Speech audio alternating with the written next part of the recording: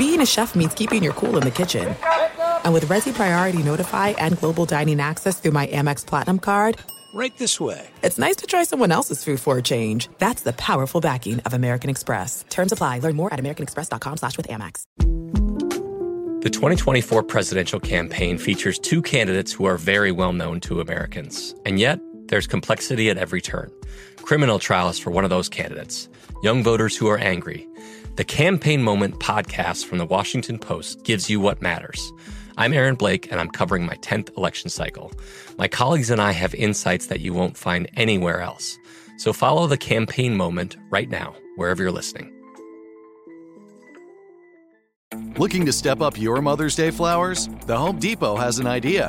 Let Mom's green thumb do some digging with colorful flowers, pots, and premium soils to bring out the most in her patios, walkways, and gardens. Right now, get Vigoro potting soil, just $8.97 for strong, healthy, vibrant plants indoors and outside. Shop our wide selection online and pick up your order in-store and give Mom the gift of a beautiful garden. Get Vigoro potting soil, just $8.97 at the Home Depot. How doers get more done. Getting ready to take on spring? Make your first move with the reliable performance and power of Steel battery tools. From hedge trimmers and mowers to string trimmers and more, right now you can save $50 on select battery tool sets. Real Steel. Offer valid on select AK system sets through June 16, 2024. See participating retailer for details.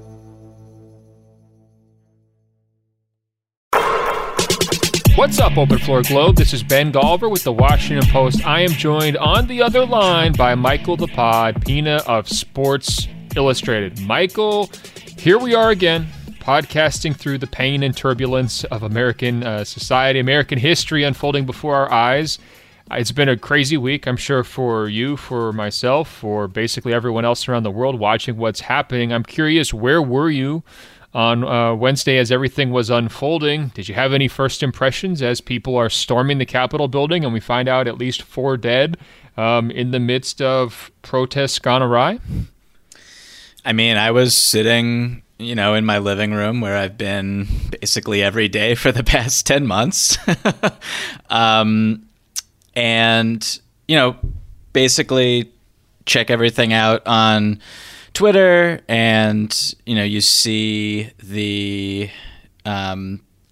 hints of just unprecedented disruption, and you just never think that it's going to get to where it eventually got to. And then I put on television and you just see this mass mob of aggrieved white Americans just attempting to undermine democracy on one of democracy's most important days. It was totally gross and disgusting, and I know we're obviously going to talk about the NBA's reaction, but one of my first initial responses was just the dichotomy between how people who look a certain way and people who look different would be treated if they behaved this way. And we know that because we lived through the summer, which was terrible and filled with protest. And so I saw police acting very differently to those people and trying to stifle their cause versus the one that is totally ridiculous that we saw at the Capitol building. No, and I think that was a major theme from a lot of players, from a lot of coaches in the NBA. We will get into that here as we go. My first thought was just, going back to being like in middle school and going on the, on the field trip or the summer trip to Washington, D.C. and seeing that Capitol building for the first time. And I toured the Supreme Court, went over to the Washington Monument. And all of those things, even when I was a kid, they just seemed like so big and powerful. And this is the country, and this is who we are. They're symbols of America. And you're sitting there when you're like 9, 10, 11, 12, however many years old, just thinking like, wow, this is the center of the power, of this power structure of the entire world is right here on this, 6, 7, 8 blocks of Washington, D.C. And to see it look so, unpowerful, for lack of a better phrase, yesterday. I mean, basically brought to its knees. I mean, no security, or practically no security, rooms being trashed, stuff being vandalized, taken out of the building. It was shocking. I mean, and I understand people are going to say, well, it shouldn't be surprising to anyone who's been building this for the last couple of years.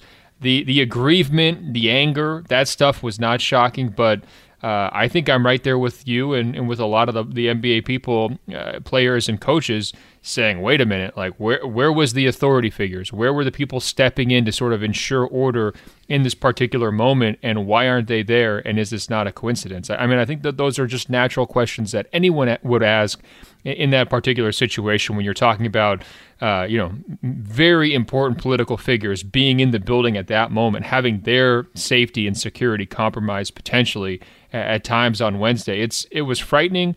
I would hope that this will be viewed as a turning point as we go forward, or maybe a last gasp of this particular era.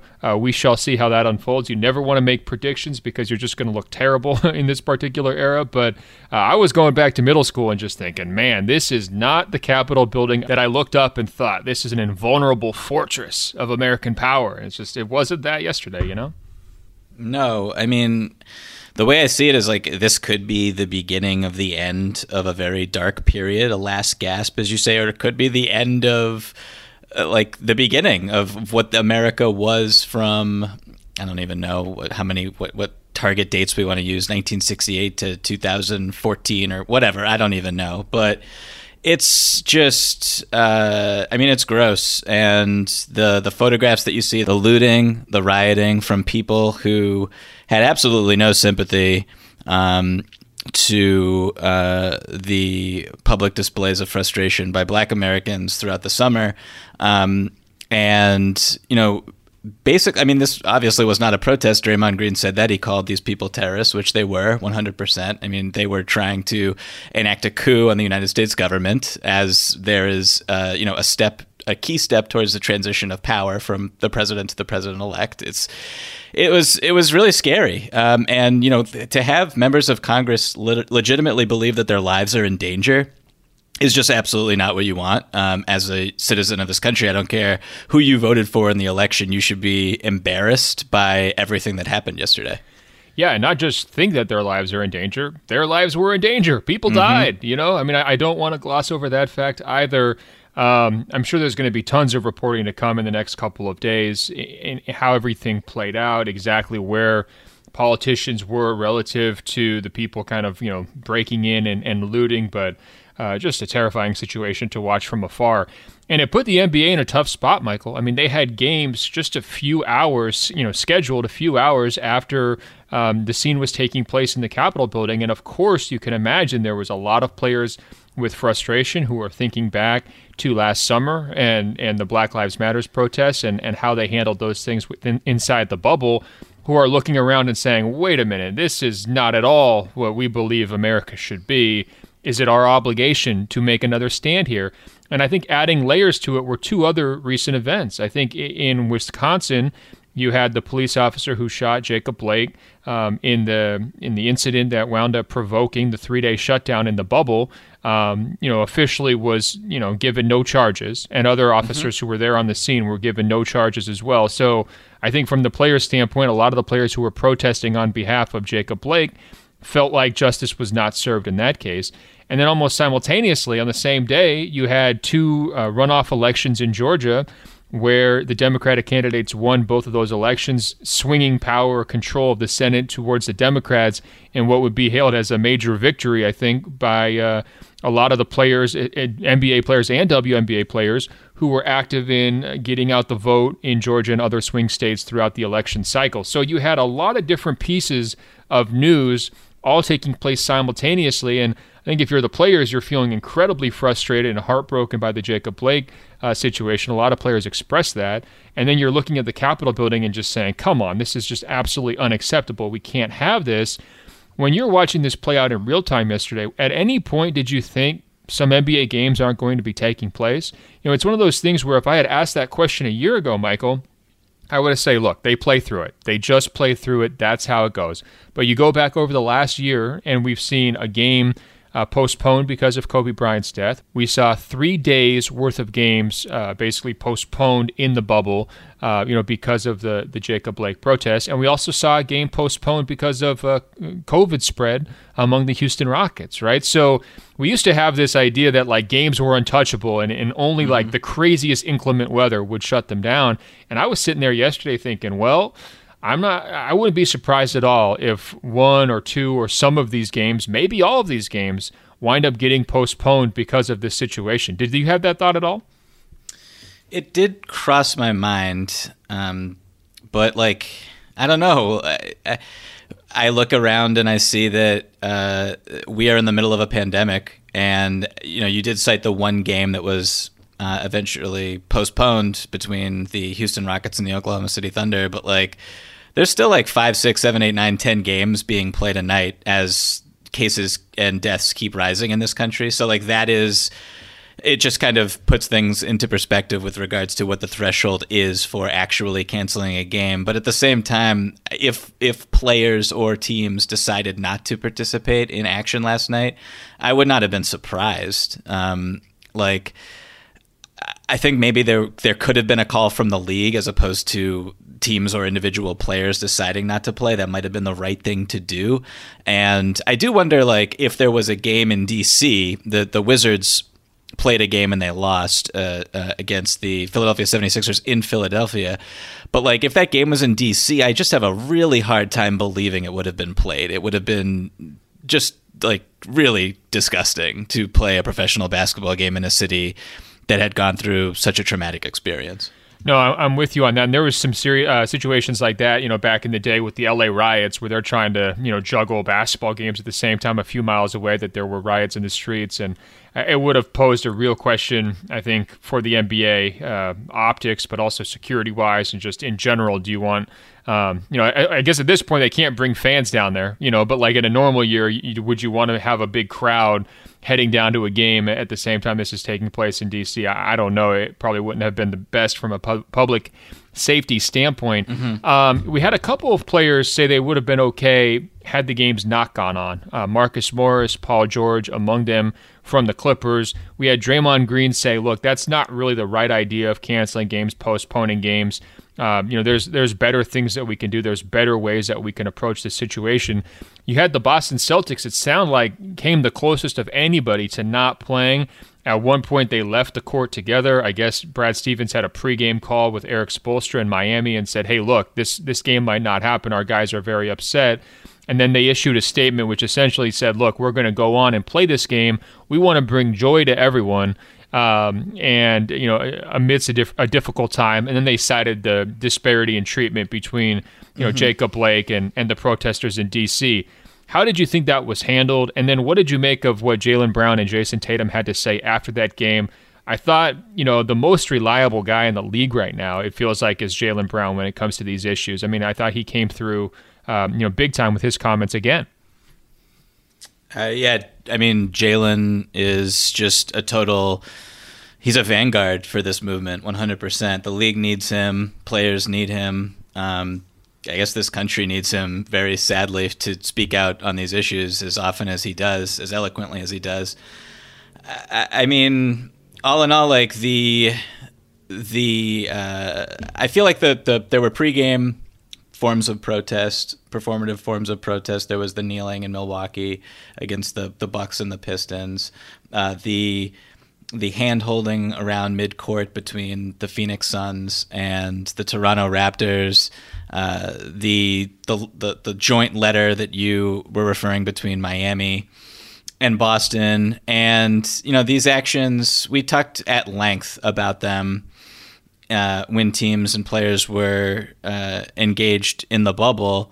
And what they do is they bring visibility to a cause that apparently still needs it. Because, I wrote a column about all of this for SI at around 1 a.m. I wrote it because I couldn't go to bed.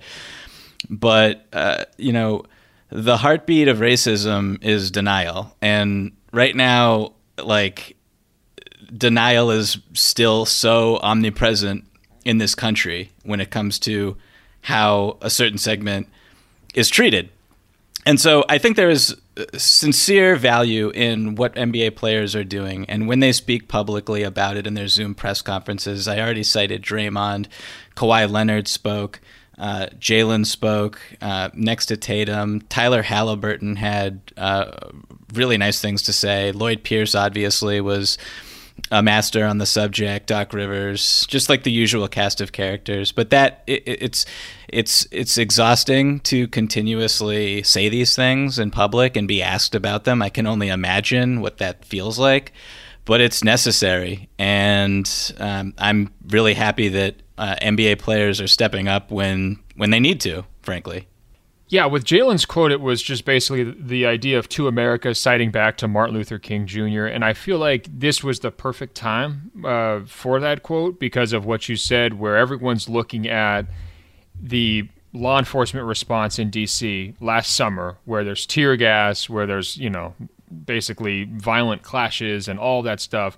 And then you're watching on television and people are just sort of being walked out of the building, or they're almost like celebrating as they're leaving with various artifacts of the looting. You're just saying, like, wait a minute, what's going on here?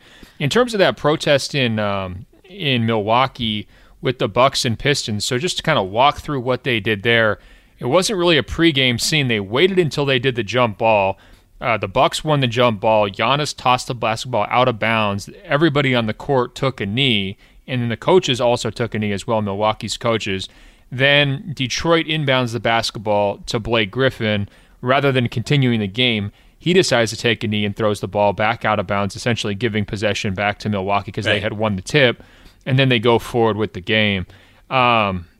It's unusual. It was different. I also feel like these players are trying to come up with new ways to protest because they've been dealing with so many things here over the last year that they've got to kind of dig deep into their plans of ways they can express their frustration. What did you make of that scene? I thought it was striking because it happened within the gameplay, right? It almost reminded me at times there's been moments of silence or guys taking a 24-second shot clock violation in honor of someone. I mean, it was almost to that level. And the Bucks also released a lengthy statement, frustrated with the lack of justice in the Jacob Blake situation and just saying they stand against police brutality as always. What did you make of Milwaukee's role in all of this? No, it reminded me of what players did for right after Kobe Bryant passed away, as you just referenced, where there's basically a moment of silence for 24 seconds and then 8 seconds, and then the game is resumed. It is, again, just an effort by the players to draw attention to to the systemic racism that is going on in the country, this disparity between white America and black America. I mean, I'll read really quickly what Jaylen Brown said, which I thought was I'm just so impressed with his ability to just like say a quote like this, or even just paraphrase a quote without reading off a teleprompter, which is something that I would have to do. Like it's remarkable. But what he said was, in one America, you get killed for sleeping in your car, selling cigarettes, or playing in your backyard. In another America, you get to storm the Capitol. No tear gas, no massive arrests, none of that. It's 2021. I don't think anything has changed. And when we talk about has anything changed, that goes back to Kenosha, Wisconsin, where there was this great effort, unprecedented effort by NBA players that transcended sport when they decided not to play playoff games. And then months later, there is no justice for Jacob Blake. And that is just peak frustration, and I don't know where you go from there. It's obviously not like you give up. This is a fight that has been, it's like beating back the ocean as waves crash onto the shore. Like, it's just a never-ending battle, and that is understood for everyone who participates. But it's just soul crushing. Like, I don't even know how else to describe it. It is. It reminds me a lot of what happened in the bubble when they got the Breonna Taylor ruling while they were there, and there wasn't as many teams in the bubble at that moment. And you'll remember when the Jacob Blake situation first happened, it was anger, it was outrage, it was guys fire in their eyes. They were, they didn't want to play. They wanted to make a major stand. And when they got the Breonna Taylor ruling a little bit later, many of those same players, the reaction was like heartbreak, despair. I mean, they didn't want to make eye contact. I mean, the same guys who were all fired up were just struggling to even communicate because they were so upset with how it happened. It was just a different feeling, a different reaction. I think in the first case, there's a bad guy in that first situation, right? There's the guy who's pulling the trigger. In the Breonna Taylor ruling, you're looking at systemic injustice in their eyes, and you're thinking, well, who can we even blame for this? How could we possibly change this? This foe is so much bigger than just one police officer. It's difficult to wrap your mind around. And I think you saw the players, even before the Capitol situation yesterday, in a very similar spot. Once there was no ruling, essentially, in the Jacob Blake situation, they're right back to that same feeling of heartbreak. And I think for them, it creates a very challenging situation from a practical standpoint. What do you do next, right? I mean, once you've shut down sports in the bubble and made a massive statement by doing it, having other leagues follow your lead there, what do you do the next time there's a situation like this? And I thought the Bucks handled their protest quite well. I mean, they executed it exactly how they wanted to. They made their point. But I think that you and I would agree it didn't make the same level of an impact nationally as the quote-unquote boycott did, right? And so I think if you're players who are involved in that, that's got to be frustrating. You want to be heard. You still have those feelings. And I think that question of where did they go from here, what's next in the player activist movement, is a really fascinating one to watch. I mean, talking to some executives last night, they're saying this stuff is not going to go away just because even if there is a peaceful transition of power, right, you're going to have continued incidents of police brutality, of unfairness, of disparate treatment towards Black Americans for the rest of our lifetimes. You could pretty much just pencil that in, right? And so the same thoughtful people who put together very coordinated action in the bubble, who are now spread out across the country because they're back to their normal lives, those feelings that they had when they were there in the bubble and trying to make that coordinated change aren't going to go away. And we're seeing the exact same voices rise to the moment, whether it's Jaylen Brown, Malcolm Brogdon, Giannis spoke out. Again, LeBron has continued to speak out. And so I think it's just something that we have to watch here and kind of be prepared for. So where do these guys take it from here? Because they're not getting the level of reasonable results or response, and Black America is not getting the level of reasonable results and response that they would expect after an awful lot of months of crusading, really. And so what is your next move? How do you regroup? And I don't know the answer to that, and I'm not sure they do either. I think it's still in flux. This might not be the best analogy, but it's almost like you use a nuclear bomb and then you lose the war. Like that was your Hail Mary, and to sit out, I'm talking about for the players. And, they only did it for 3 days. They could have obviously just ended the season and there would have been, cataclysmic financial ramifications that we've already gone over. And I'm sure that is another reason why, games went on last night and why I am a little dubious of another strike that was on par with what we saw in the bubble. Chris Paul spoke last night as president of the NBPA, and he was frank that he doesn't have the answers. He doesn't know what's next. I think that this is a very fluid situation. It's uncharted waters for everybody, and we're being very down on everything because of what transpired yesterday. But we should also really quick highlight the fact that the NBA's effort to get out the vote was a massive success, and the fact that it been overshadowed for obvious reasons, but John Ossoff and Raphael Warnock both won their Senate seats in Georgia, and Joe Biden obviously was elected to the presidency because the Black community really came out to vote, and people voted in these elections who have never voted before. And there was real enthusiasm, and I think that the NBA did a really good job, and the WNBA as well, and other professional athletes of getting involved and trying to get people to exercise their constitutional right. So that's just something I want to throw in there, because I know we're being really down, and this is a really down time, but that is important going forward. No, and it's going to have long-lasting repercussions. Not only did the two gentlemen that you mentioned win, but Kelly Loeffler, the owner of the Atlanta WNBA franchise, who was basically had her players turn on her and campaign for her opponent, lost in fairly spectacular fashion. And then she got dunked on by LeBron on Twitter. I saw two social media dunkings over the last 48 hours that were noteworthy. First was LeBron suggesting that he was going to buy the WNBA franchise from her, which was just an incredible flex. I mean, what a thing for a player to say at this point. The second was Kellyanne Conway's daughter saying, "Hey, Mom, why don't you want to come to my room and we could talk about the Georgia results," and kind of like mocking her mom because of their different political opinions. Both of them really cutting deep. I mean, politics does get maybe a little bit too personal. But in all seriousness, the last point, coming out of the Georgia runoffs was Lloyd Pierce saying, "Look, this is not a coincidence that, we take this step forward.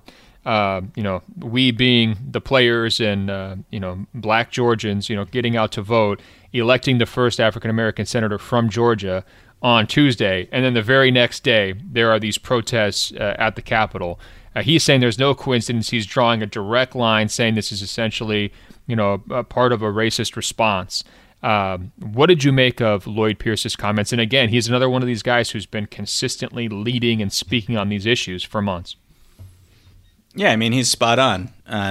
We talked about the discrepancy between how, law enforcement treats Black Americans and white Americans. One of the really interesting discrepancies that I was looking at yesterday also is just the fact that, Black people who were protesting and white people on the behalf of those who are marginalized over the summer were protesting because of truly despicable behavior and injustice, objectively. And yesterday, white people, predominantly Trump supporters, I'm sure there were a few minorities in the crowd. I did not see any on television or in the Capitol building. They were outraged because they lost an election and they did not get out and get enough people to vote for their candidate. So, imagine how these people, meaning the Trump supporters who were so aggrieved yesterday, imagine how they would feel if they were suppressed for hundreds of years or had grandparents who were physically beaten because they tried to register their siblings or their neighbors for years and years and decades and decades. It is just, it's really crazy when you try to wrap your head around what makes just resiliency in these two groups of human beings, and what is the breaking point for one and what is the breaking point for another. It's super sad to see, honestly, but it's something else that I think that people should consider when they look at all of this. Yeah, it goes back to the issue of privilege, which I think is something that Malcolm Brogdon pointed to and Draymond Green pointed to. You don't really know how bad other people have had it if this is what gets you so fired up, right? Mm-hmm. Lloyd Pierce's quote here, just to close this part of the show off, he says, "We live in a divided country. We could say it's power and politics, but it's race as well. Racism is real. The issues are real. The protests are real. What we're seeing now is a sad reality that our country has yet to reckon with and acknowledge. For those who didn't believe it, I hope you believe it now." So, well said by him. This is it. We've got an Amex Platinum Pro on our hands, ladies and gentlemen. We haven't seen anyone relax like this before in the Centurion Lounge. Is he connecting to complimentary Wi-Fi? Oh, my! Look at that! He is! And you will not believe where he's going next. The Amex dedicated card member entrance for the win. Unbelievable. When you get travel perks with Amex Platinum, you're part of the action. That's the powerful backing of American Express. Terms apply. Learn more at americanexpress.com/withAmex. The 2024 presidential campaign features two candidates who are very well known to Americans. And yet, there's complexity at every turn. Criminal trials for one of those candidates. Young voters who are angry. The Campaign Moment podcast from the Washington Post gives you what matters. I'm Aaron Blake, and I'm covering my 10th election cycle. My colleagues and I have insights that you won't find anywhere else. So follow the Campaign Moment right now, wherever you're listening. The Home Depot wants every mom to have their own outdoor oasis this Mother's Day, whether that be a new space to relax or a beautiful garden upgrade. At the Home Depot, you could give mom a gift that's as unique as she is, with a stylish and comfortable place to entertain or relax for the mom who does it all. And with convenient delivery, you won't have to stress over getting it to her either. Looking to step up your Mother's Day flowers for the mom who's great with gardening? Let Mom's Green Thumb do some digging with colorful flowers, pots, and premium soils to bring out the most in her patios, walkways, and gardens with the Home Depot's Mother's Day Savings Event happening now. Get Vigoro potting soil, just $8.97 for strong, healthy, vibrant plants indoors and outside. Start your Mother's Day shopping and saving today by checking out the Home Depot's extensive selection online at HomeDepot.com or directly in store near you with convenient pickup and delivery options. See HomeDepot.com/delivery for details. The Home Depot, how doers get more done. Getting ready to take on spring? Make your first move with the reliable performance and power of Steel battery tools. From hedge trimmers and mowers to string trimmers and more, right now you can save $50 on select battery tool sets. Real Steel. Offer valid on select AK system sets through June 16, 2024. See participating retailer for details. All right, Michael, we are going to shift gears here because despite everything that was going on in the Capitol last night, there was a ton going on from a basketball standpoint around the league. We saw some upsets. We saw some, key injuries, unfortunately. Just a lot of news making. We saw a huge scoring outburst by Bradley Beal, career-high 60 points for him, tying a franchise record for the Washington Wizards.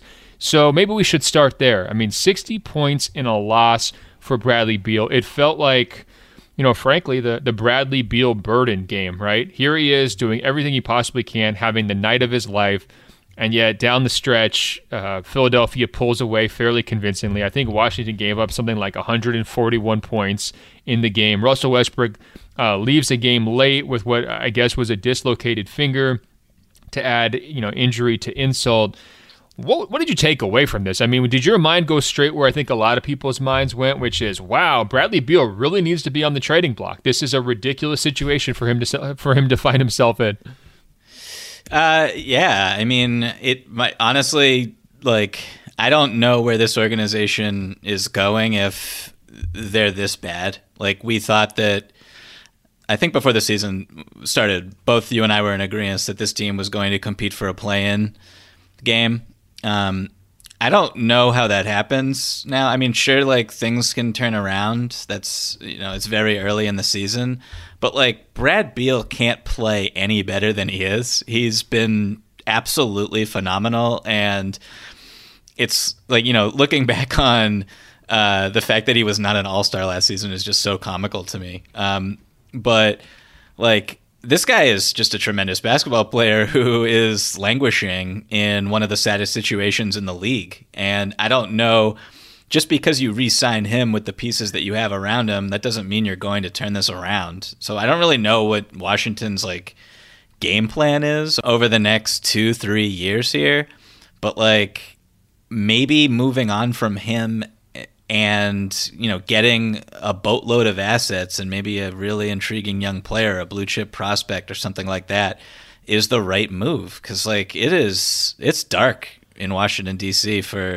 not for obvious reasons, but on the basketball side as well. Yeah, they're 2-6 right now. They've got losses to Chicago twice, Orlando twice, Philly twice. They beat Minnesota and they beat Brooklyn in kind of a nail-biter. It's not the toughest schedule to start, to be 2-6, right? So it's not like you can blame the schedule necessarily. And I think their defense is just beyond repair, right? You could definitely point to Westbrook and be like, he needs to be more efficient. He needs to make better decisions. I was just, basically head in hand last night, where on that crucial possession late in that game, Beal's had it rolling all night. The ball swings to Westbrook on the perimeter, and he just cannot resist taking the three-pointer, and it bricked so loudly, Michael. I don't know if it's the empty arenas or they got the special microphones in the rim, but you could hear that brick from 3 blocks down the road. It's just, and you knew it was going to happen before it even came out of his hand. You're never going to win basketball games like that, making those kinds of decisions in crucial moments. So I felt a lot of sympathy for Bradley Beal.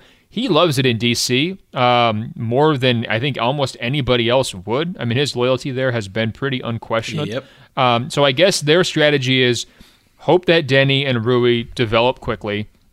Then you've got something resembling a core, right? I think that's kind of the idea. I mean, Westbrook is going to be who he is, right? That's not going to be a long-term solution, but at least you can be kind of competitive and relevant if those guys come along. Is that impossible? No. Would I bet on that? Probably not. And so I guess if I'm looking at this from a timeline perspective, do you really see Beal being on the trading block by the deadline, or is this one where he's just going to play it out this season? Because I understand everybody wants to go to that Beal trade talk, but for me, I feel like he's kind of committed. It's a weird year. If it doesn't go their way, you can kind of write it off and be like, oh, well, strange season. We'll double back and figure something out during the offseason. I feel like he's just kind of stuck and he's going to be mired, and we might be seeing some more 60-point games and losses from him this year, and we should just all kind of maybe prepare ourselves for that mentally. What do you think? Based on how upset he was last season when he did not get recognized for, what did he average, like 30 a night? Yeah.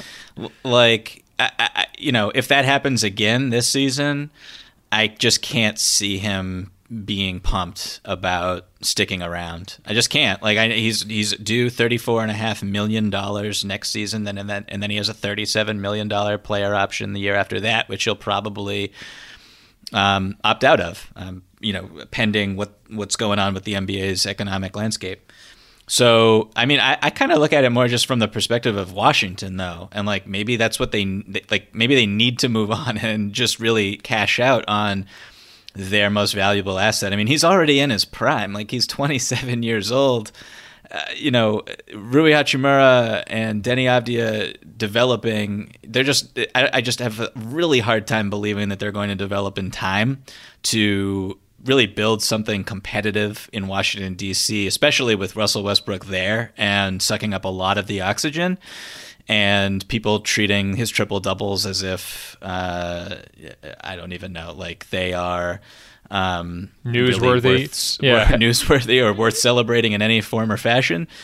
So, like, if I'm there's just like, if I was the Wizards, I'd be like, maybe we need to move off of Beal now. As painful as that will be, it's the smartest long-term play for the organization. Well, here's a tortured comparison for you, but here during the pandemic, I basically have nothing to look forward to on a daily basis, right? Because I'm not going to go outside, no social events, not really going to NBA games. I'm just kind of sitting around doing absolutely nothing. The only thing that I've got, Michael, is Postmates, and I've been using it liberally. I've been trying to cut down a little bit here in the new year just because I'm trying to get back on the weight loss kick, but that's like the one aspect of life that it's like, hey, this is great. Not that these conversations with you aren't great, by the way. I do look forward to them every single day. Thank you. I wish we podcasted 7 times a week instead of just twice, because the non-Pina days are just not as full and brilliant as the Pina days are. But yeah. But the Postmates is like the one thing where it's like, hey, this is the one piece of normal reality that I can cling to that's going to guarantee to brighten my day, and it doesn't violate any of the social distancing rules or any of that. This is the one thing I can treasure. That's basically Bradley Beal for the Wizards. I think that the whole John Wall vision for them crumbled in front of their eyes. They had this idea of Otto and John and Brad. It was going to be the 1-2-3 core. They were trying to make calculated additions to put the team over the top. None of it worked. Westbrook is not a guy that they maybe had hoped he would be so far this season. I mean, he's the same guy that we've seen struggle over the last couple of years, right? So their one saving grace is Bradley Beal. I feel like they're going to cling to him as hard as possible, just like I cling to my Postmates in this particular moment, Michael. I feel like they're going to trade Bradley Beal over their dead body unless they come to like next summer and he's just, look, I've had enough. I've got to get out of here. And so far, he's shown no indication that he wants to be that power broker type guy yet during his career. So I view it as a stalemate. It just gets more and more frustrating. That 60-point night just took it to a different level, honestly, because you're watching him score effortlessly, and then down the stretch, his teammates just cannot hit a shot, and he cannot get open because they're throwing extra help at him, and you just felt so bad for the guy. But I think, he's used to it. I guess that's the silver lining. He is at least used to it. Another piece of bad news here that came in from Orlando, Michael, Markelle Fultz, season-ending ACL tear. They had gotten a lot of, I would say, positive momentum going out of the gate. As I mentioned, they beat Washington twice. They had cruised to a record of 6-2, right near the top of the Eastern Conference standings. Not a lot of people saw that coming. Fultz was playing well, not spectacularly, but certainly compared to the standard of where he was when he couldn't even get on the court or hit a shot a couple years ago in Philadelphia. He was starting to write his second chapter. Kind of brutal timing for him. Obviously, there's never a good time to tear your ACL as a player, but also for that organization as well. They've got Cole Anthony, the rookie, as their backup point guard. How do you solve the situation if you're Orlando? Is this kind of the worst case scenario for them in a weird way after paying Fultz and also not having Jonathan Isaac, another one of their rising young players, healthy this season? Now you've got two guys on the sideline who you had hoped to be core pieces. I mean, this is a really, really rough turn of events for the Magic, right?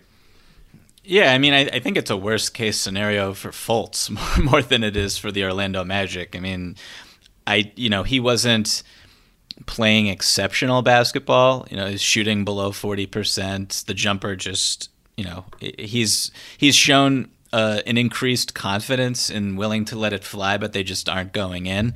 That said, he just looks so much more comfortable.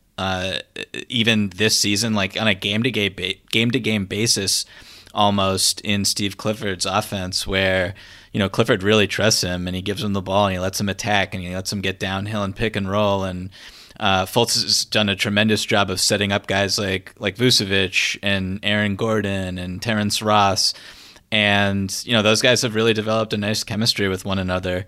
So it is just a tremendous blow for Fultz, I think, more so than anybody, just because of everything that he's gone through. And, this is a guy who's trying to establish himself as a legitimate NBA player. I think he has, but, tearing your ACL, even though he's so young, athleticism is still a big part of his game because of the faulty outside shot. So it's just, it stinks for him. For the Magic as an organization, like, I kind of view it as a potential blessing in disguise, honestly. Like, I don't know how many wins Markelle Fultz is worth, but right now what they get to do is play Cole Anthony a lot more. They'll probably be a worse basketball team just because they're thinner at an important position. And, they re-signed Fultz, as you said. They re-signed Jonathan Isaac. They re-signed Jonathan Isaac after he'd already torn his ACL, so they knew what they were getting into there. And this is a franchise that is in just desperate need of blue chip prospects and a high draft pick. They constantly draft in the early teens, 7, 8, 9, 10. They need a top 2-3 pick badly. They need a franchise player. It's all they're missing. And this is a perfect situation for them to finally get it. And I wonder if they will be bad enough, honestly, for it to happen, because they still have a lot of really good players on the team who've been together for a really long time, and Clifford is a really good coach. So it's just, you want something good to come out of this, and that's really all I can see. So their upcoming schedule, they're sitting at 6-2 right now, Michael. Their next 6 games: Houston, Dallas, Milwaukee, Boston, Brooklyn. Woof. I mean, woof. That standings situation could change for them really dramatically. I think the plus side for Cole Anthony is he's looked pretty solid. They've got to feel great about grabbing him now, especially because that was a hole on their roster rotation after DJ Augustin left. So, you can kind of throw him to the Wolves without any real expectations of wins and losses. And I think the benefit for him, he's basically surrounded by vets on every side, right? Vucevic, Fournier, Terrence Ross, Aaron Gordon. I mean, those guys have played together for a while. So you're not asking him to be this takeover guy. You're just saying, hey, plug a hole and let's see how it goes. I wonder, though, do they need to make a move here, too? Because they're really thin back there. I don't believe that they were in a situation where they could really withstand this kind of an injury from a playmaking and offense initiation standpoint. So do you try to make a stopgap move? I probably would if I were them. But at the same time, I hear what you're saying. I wouldn't be making some big, splashy trade to try to salvage the season when there are some benefits to just sort of letting that season like kind of play out its natural course. But they may have enough talent on hand where they can't get down there to the very bottom of the standings, Michael. I think that's possible in the Eastern Conference. There's definitely worse rosters out there. So I guess to spin this positively for them, we get to watch the Cole Anthony experience. He's going to get a lot of attention and love because he's just going to be playing tons of minutes and learning on the fly. And he was a player who came out very, very highly rated in high school, took a step back when he was at North Carolina. So maybe he can kind of recapture some of that juice that he had earlier in his life, and we'll see how that goes for them. There are some things that are too good to keep a secret. Like how your Amex Platinum card helps you have the perfect trip. I'd like to check into the Centurion Lounge. Or how it seems like you always get those hard-to-snag tables. Ooh, yum. And how you get the most out of select can't-miss events. With access to the Centurion Lounge, Resi Priority Notify, and Amex card member benefits at select events, you'll have to share. That's the powerful backing of American Express. Terms apply. Learn more at americanexpress.com/withAmex. Finding the right news podcast can feel like dating. It seems promising until you start listening. When you hit play on Post Reports, you'll get fascinating conversations and sometimes a little fun, too. I'm Martine Powers. And I'm Elahe Azadi. Martine and I are the hosts of Post Reports. The show comes out every weekday from The Washington Post. You can follow and listen to Post Reports wherever you get your podcasts. It'll be a match, I promise.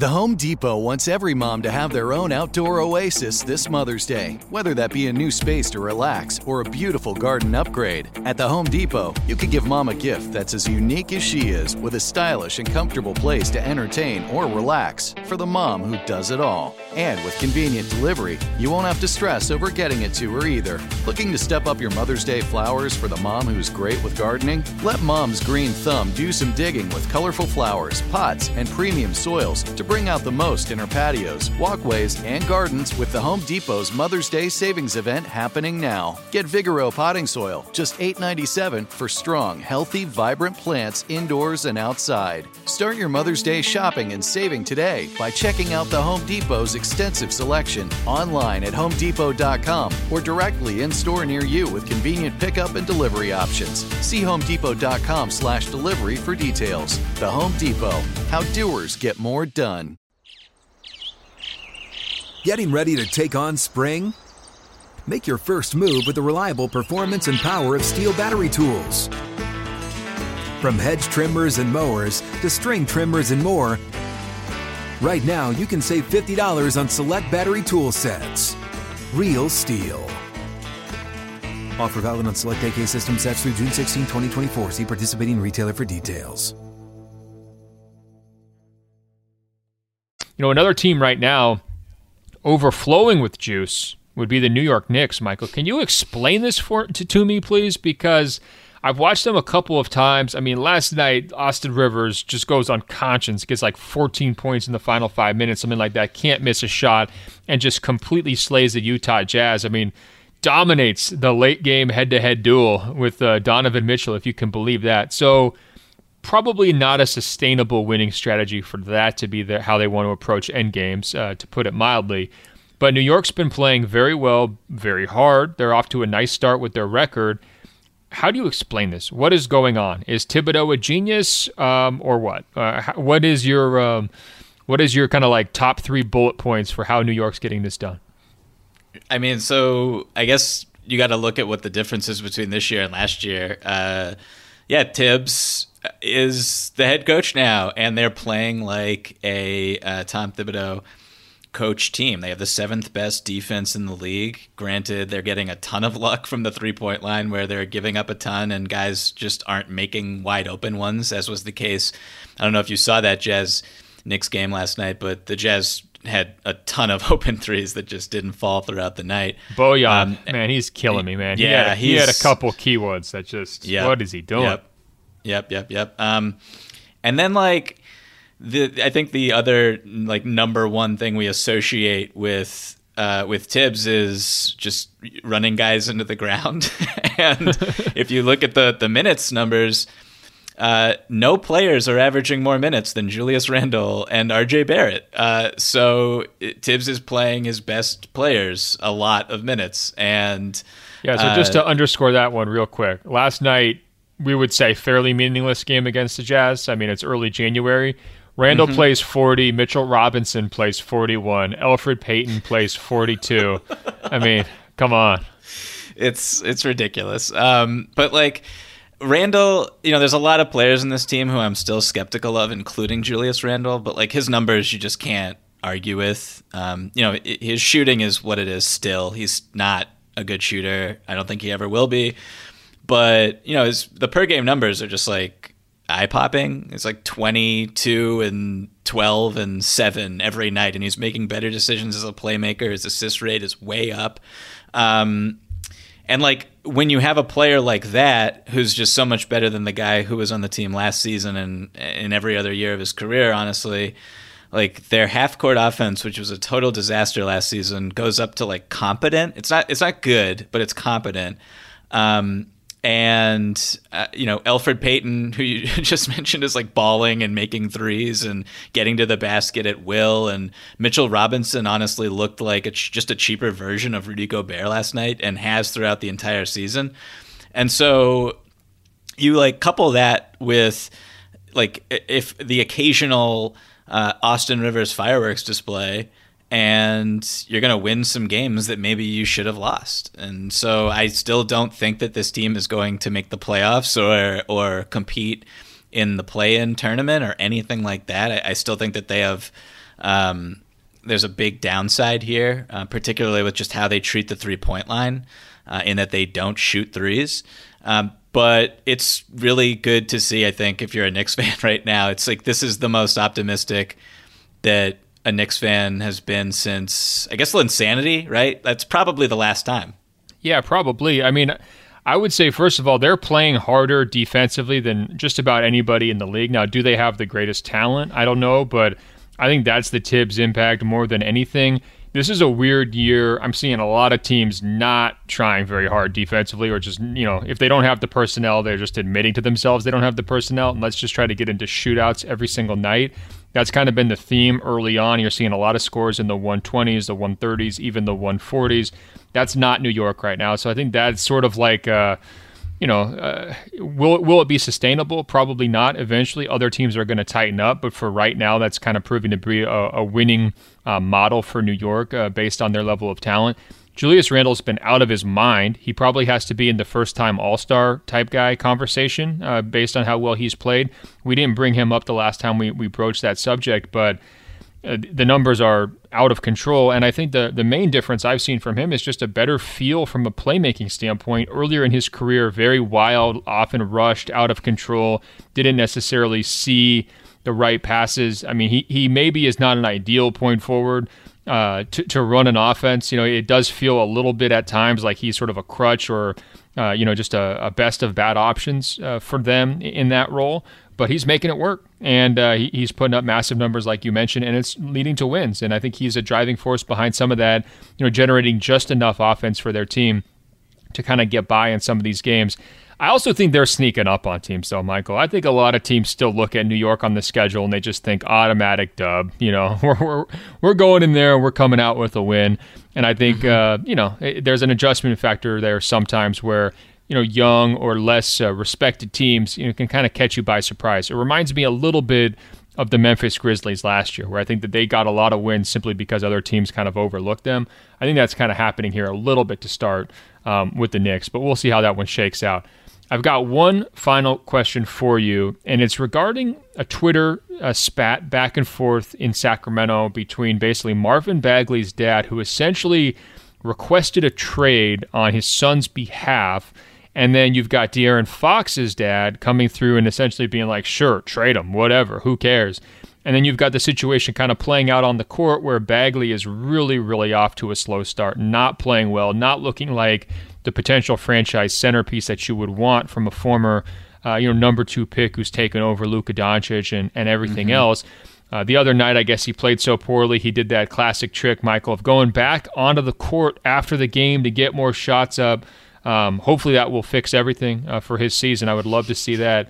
How would you handle this, right? If you're Monty McNair, you're a new GM there. You didn't draft Bagley. Obviously, you inherit him and you view him as kind of a key piece. But at the same time, if he's not performing, he's not performing. And then if you're Luke Walton, you and I had talked about how he enters this season on the hot seat.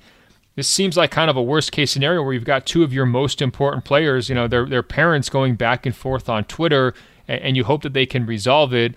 Thankfully, they get Halliburton back. He kind of saves the day. The other night, they grab a win over Chicago, but this seems like it's a situation that's not necessarily going to go away. How would you handle it if you were the Kings front office or the Kings coaching staff?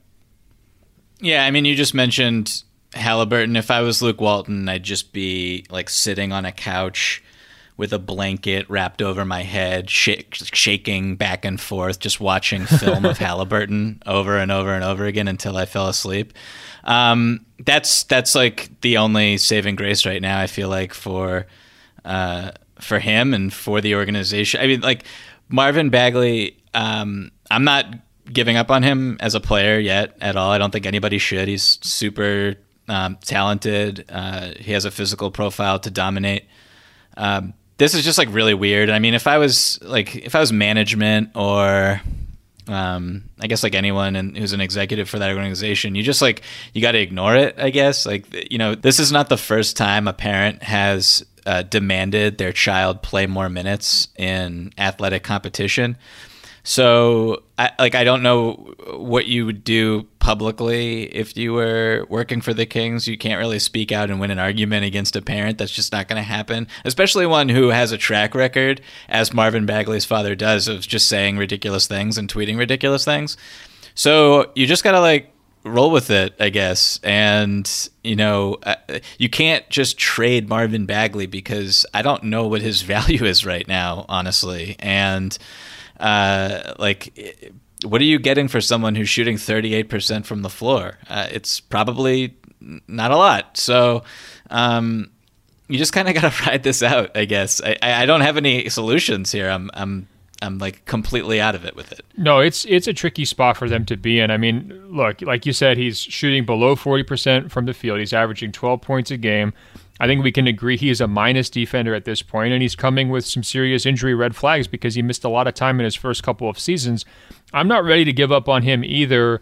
Usually you get at least 2 seasons to show what you can do. He hasn't really had that because of injuries, so I think this is a make or break season for him, and I actually kind of think that's motivating his dad's comments in some way. They realize the pressure's kind of on, or he's got to make a name for himself before you're starting to get into that talk about a second contract and those kinds of negotiations. He's got to show something. He's got to make a name for himself in the NBA, and he just hasn't been able to do that. I think if you're the Kings, you got to kind of bring everybody together. You can't just sweep these tweets under the rug. You've got to say, look, guys, we don't really get to have fans in the stands. We don't really get to have a lot of connections with our fan base on a day-to-day basis. They're just watching us on television, and they're only seeing us on social media. That's sort of the deal this year. There's obviously these Zoom calls where you're going to get some comments and interviews as well, but by and large, social media this year is taking on an outsized percentage of the fan experience compared to a normal season, right?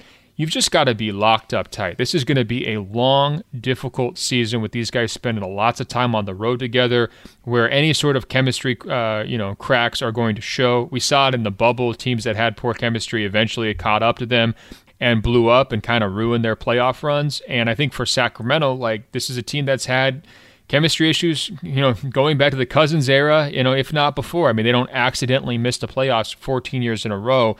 If ever there was a year to kind of keep complaints in-house and to address things through the proper channels and to kind of hash it out behind the scenes, this would be the year, because I just think it's a fragile year for every team around the league in terms of, dealing with the logistical challenge they've got to deal with. So, to me, some people would say, oh, it's just one tweet, it's just 2 tweets, and I think De'Aaron Fox put something else out like that. I think for me, this would be time for a family meeting. If I was their front office and saying, look, guys, people view the Sacramento Kings kind of one way. We're trying to change that perception. We've got a lot of talent on this roster. We're trying to build some upward momentum here. We can't have this kind of stuff taking place. It detracts from the entire goal. And, from the Bagley standpoint, I think you're right. There is not really going to be a trade market for him. Maybe at the end of this season, if he plays well all year, you're going to be able to find something that would make sense for him. But right now, with him being on the rookie deal, with him coming off those injury issues, and with him not off to a hot start, he's your guy. You've got to take that one as far as it can go. So it is a tough spot for them to be in, but hopefully there's a proactive response, from the front office, from the coaching staff, and not just trying to sweep this under the rug, because they've got some interesting players, right? Fox is interesting. Halliburton is interesting. Bagley, if he can get things going, is a very interesting prospect still to me. I don't love him, but, let's see how it plays out. Don't just, let egos and personalities blow this thing up, before it gets going. And I think the fan base is already a little bit frustrated by it, and rightfully so. I mean, they've seen all sorts of messes over the years.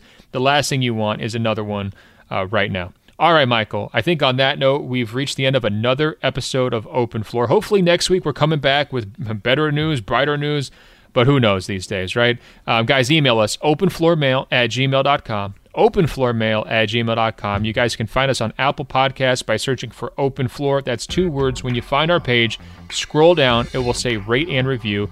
Tap 5 stars. It's just that easy to help us spread the word. Now, Michael's on Instagram and Twitter @Michael V as in Victor Pina.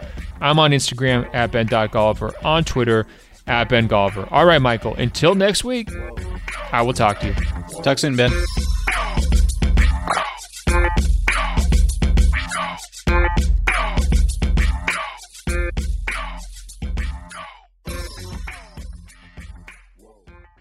If a new house is on your wish list in the next 5 years, grow your savings faster and experience your dreams with an Ohio Homebuyer Plus account from Kemba Financial Credit Union. A savings account specifically designed to save for a new home, where you can earn 7% APY, a $500 matching bonus, and a $1,500 mortgage closing cost credit. Learn more at Kemba.org. Offer expires March 31st, 2025. APY equals annual percentage yield. Restrictions apply. NMLS 292230. Equal housing lender. Federally insured by NCUA.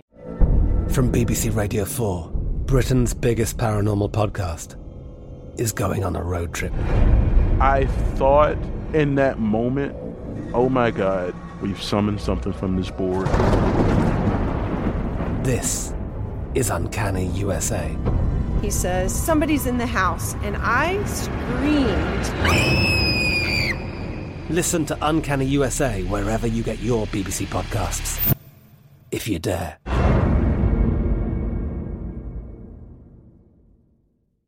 Xumo Play is your destination for endless entertainment. With a diverse lineup of 350-plus live channels, movies, and full TV series, you'll easily find something to watch right away. And the best part? It's all free. Love music? Get lost in the 90s with iHeart 90s, dance away with hip-hop beats, and more on the iHeartRadio music channels. No logins, no signups, no accounts, no hassle. So what are you waiting for? Start streaming at play.xumo.com or download from the app and Google Play stores today. All you can stream with Xumo Play. Live Nation presents Concert Week. Now through May 14th, get $25 tickets to over 5,000 shows. That's up to 75% off a summer full of your favorite artists like 21 Savage, Alanis Morissette, Cage the Elephant, Celeste Barber, Dierks Bentley, Fade, Hootie and the Blowfish, Janet Jackson, Kidz Bop Kids, Meghan Trainor, Bissell Pluma, Sarah McLachlan. Get tickets to more than 5,000 summer shows for just $25. On sale now through May 14th. Visit LiveNation.com/Concert Week to learn more and plan your summer with Sean Paul, Sum 41, 30 Seconds to Mars, and Two Door Cinema Club.